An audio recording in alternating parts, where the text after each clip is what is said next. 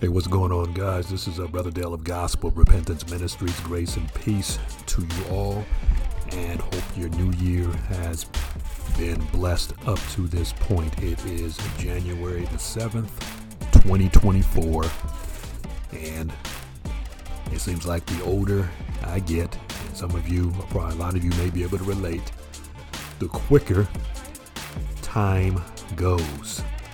Time is running out on us all, folks.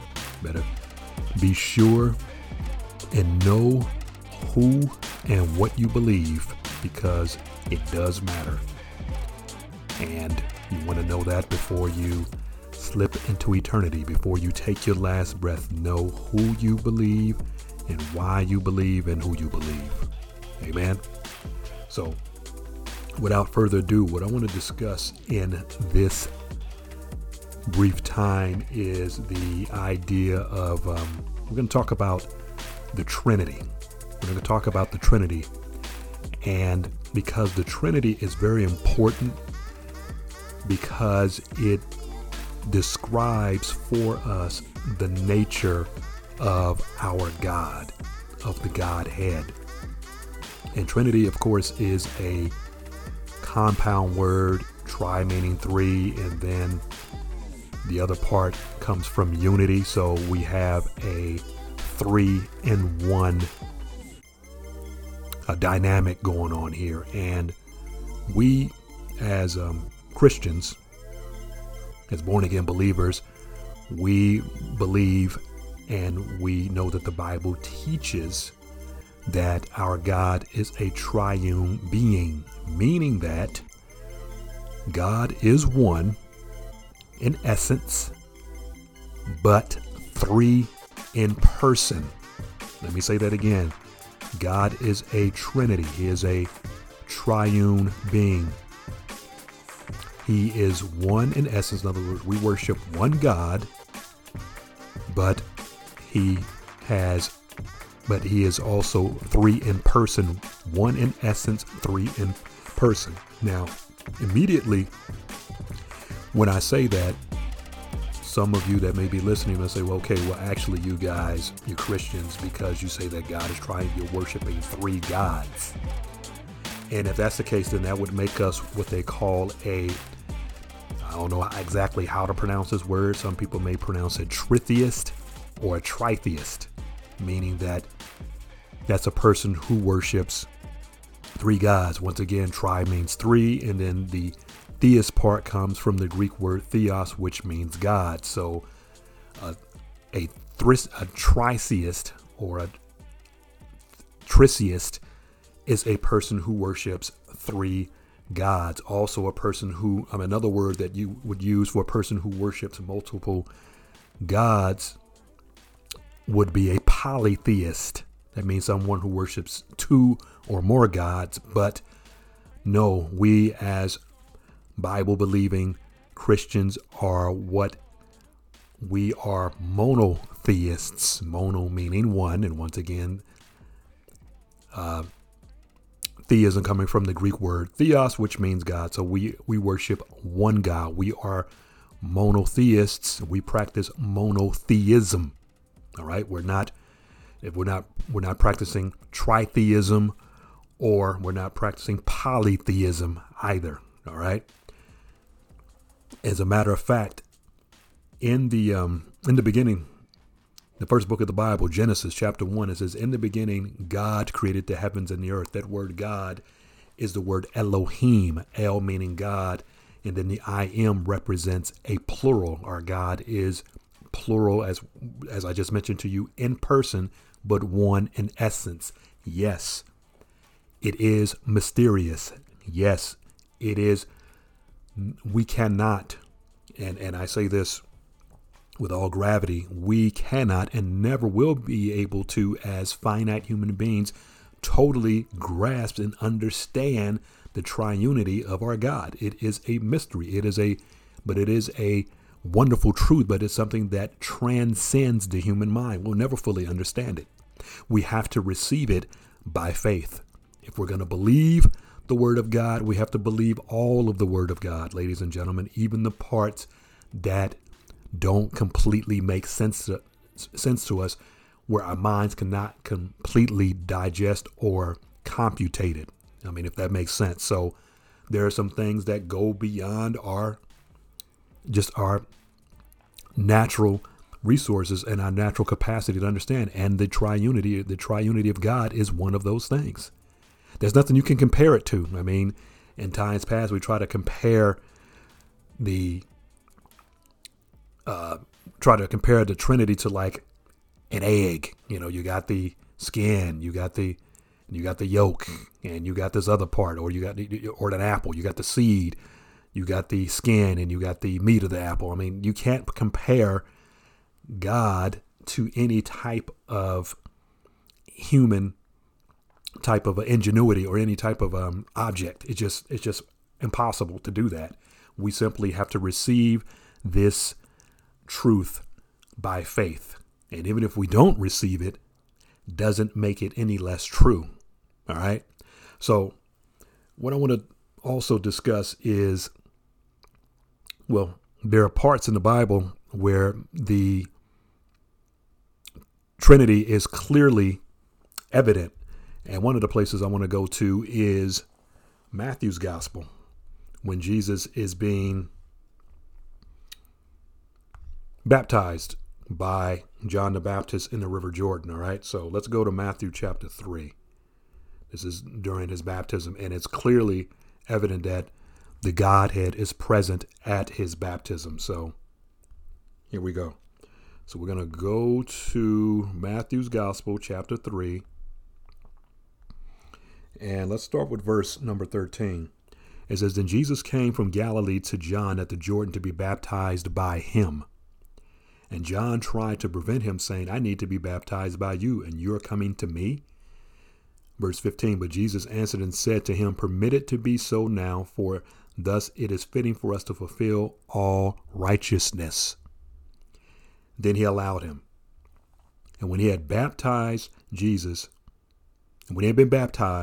came up immediately from the water, and behold, the heavens were opened to him, and he saw the Spirit of God descending like a dove, alighting upon him. And suddenly a voice from heaven saying, 'This is my beloved Son, in whom I am well pleased.'" Okay, I just read to you Matthew chapter 3, starting with verse 13 all the way through verse number 17. Now, in this event, the Trinity is clearly evident. The Son, Jesus, the Spirit that lights upon him like a dove, and then the voice, which is the Father, saying, "This is my beloved Son, in whom I'm well pleased." So clearly the Trinity is evident there. These are not three different modes, and I'll talk about that whole mode thing in a minute, but three individual persons. The Godhead, the triunity, is evident or is present at the baptism of Jesus Christ. All right. So that is one instance. That's one. Let's go back to the book of Genesis, as a matter of fact. And it says, and I'm going to combine Genesis chapter 1 with also with Colossians when I'm going to travel there next. It says, "In the beginning, God," remember I said the word God here is Elohim, "created the heavens and the earth. Earth was without form and void, and darkness was on the face of the deep."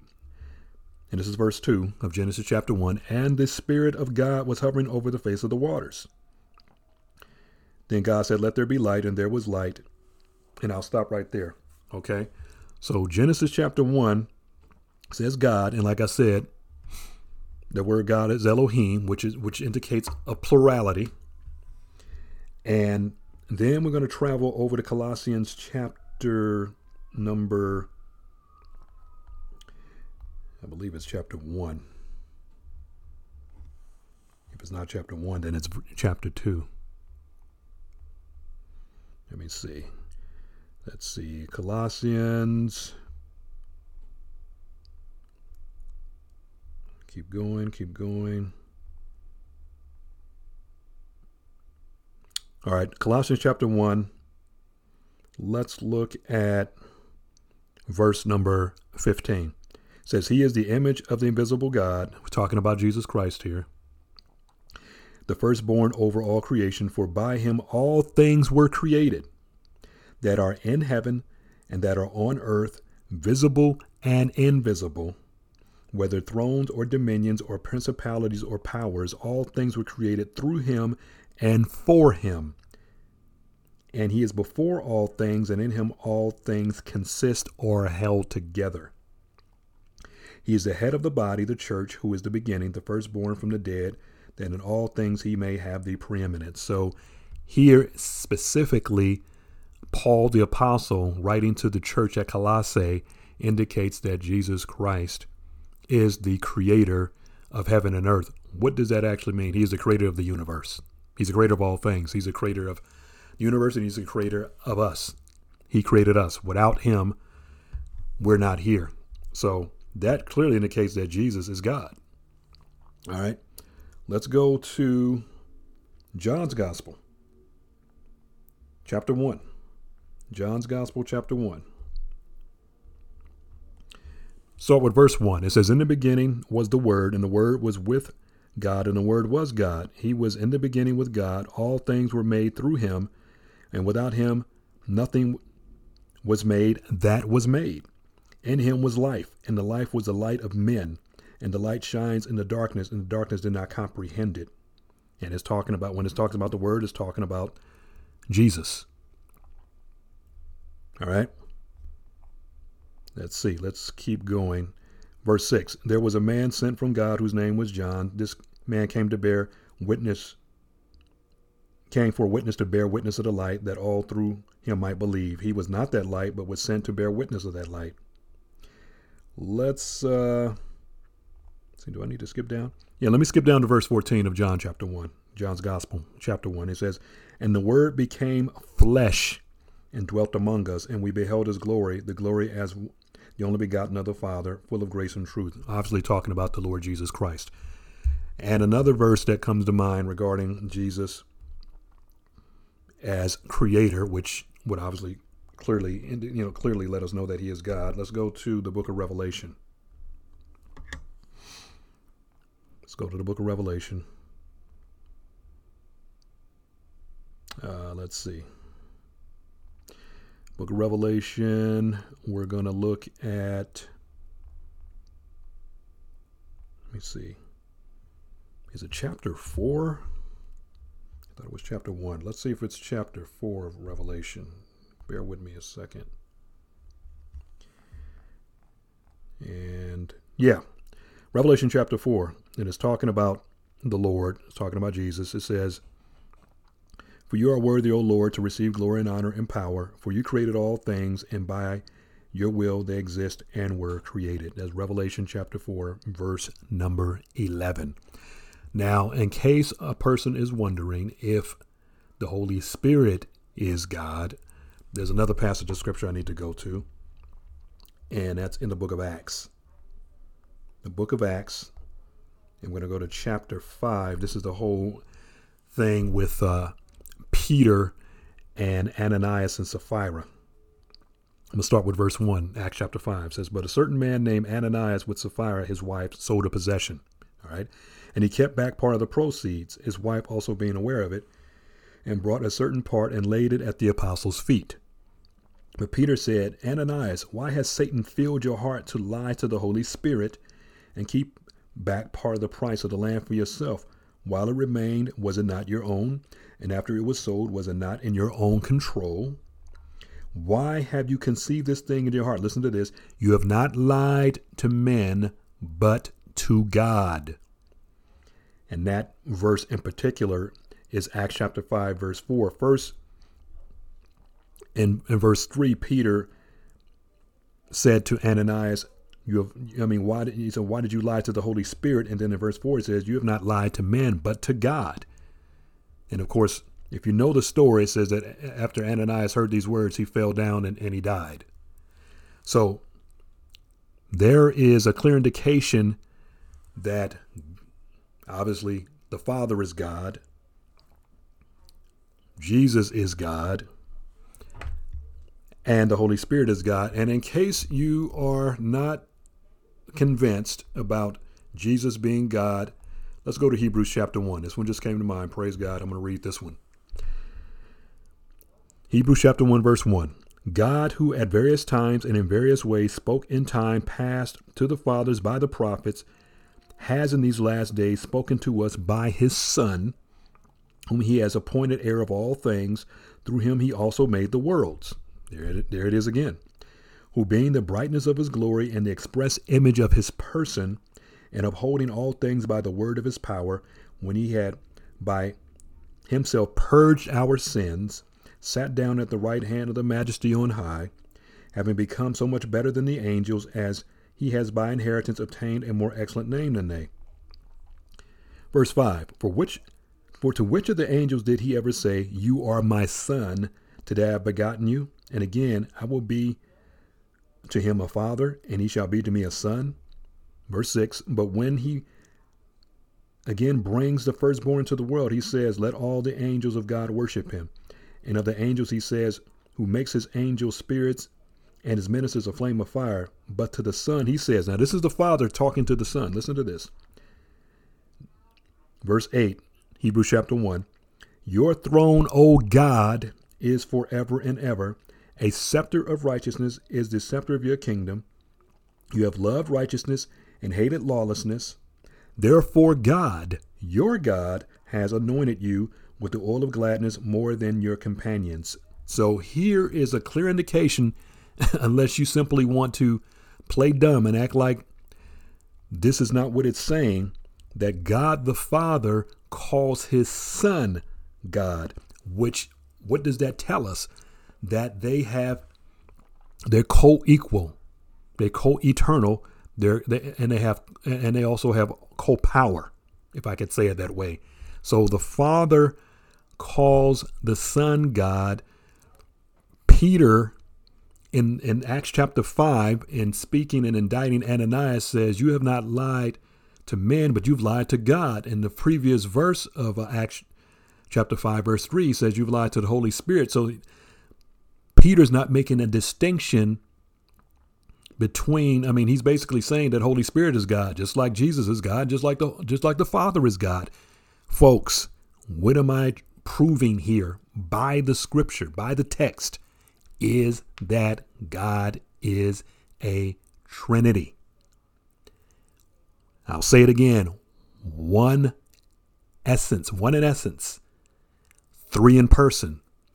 God the Father, God the Son, God the Holy Spirit. Praise God. I got another passage of scripture I need to give to you. We're going to go to Matthew chapter 28, the last chapter in the book, verse 19. We'll start with verse 18. And Jesus came and spoke to them, saying, this is post-resurrection.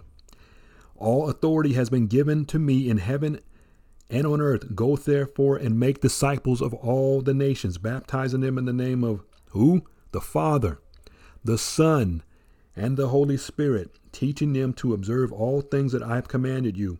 And lo, I am with you always, even to the end of the age. Amen.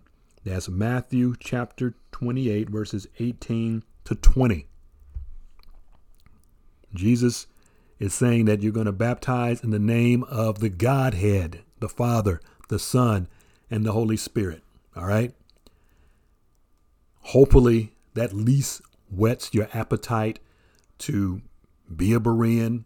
According to Acts chapter 17, verse 11, conduct your own research to see whether what you've heard is so. I gave you a plethora of scriptures.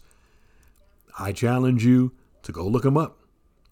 Now, what I want to do in the balance of this episode is talk about those who have those heresies that deny the Trinity, which in essence denies the true nature of God. They go by different names, but they're pretty much the same thing.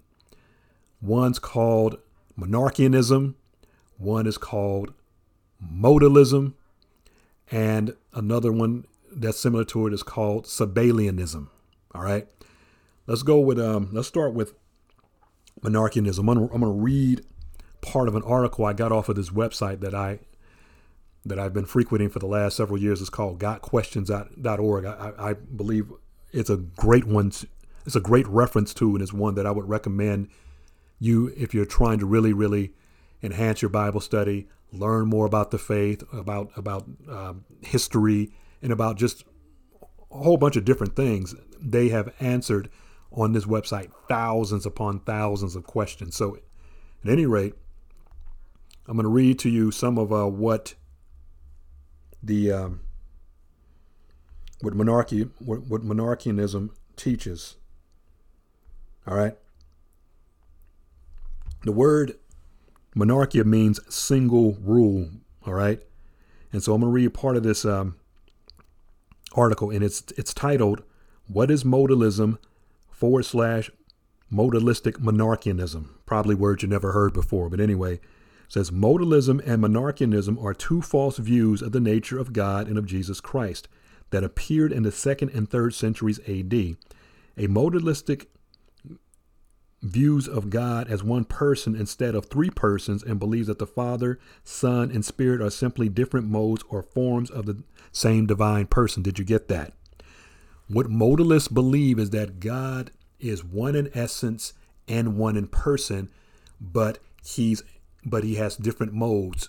At some point, he is the Father, and then he switches modes to the Son, and then he switches another mode to the Holy Spirit. In other words, God is a quick change artist. God has to go into his quick change booth and then decides, okay, I don't want to be the Father, so I'm going to be the Son. So in other words, he's the same person, but he's switching clothes, if I could say it that way. That may sound kind of cavalier, but I think you get the idea. The modalist is a person who says that God is one in essence and one in person, not one in essence and three in persons. In other words, the modalist says God is not triune. He's not a Trinity. All right. That's basically what they're saying. All right. So let me keep reading. God can switch among three different manifestations. A monarchian believes in the unity of God. The Latin word monarchia means single rule, to the point that he denies God's triune nature. Remember, we're talking about the nature of God. Both modalism and monarchianism inevitably hold to the doctrine of this is a tough word, Patripassianism. It's spelled Patripassianism. Patripassianism, the teaching that God the Father suffered on the cross. Listen to this, with or as the Son, and are closely related to Sabellianism.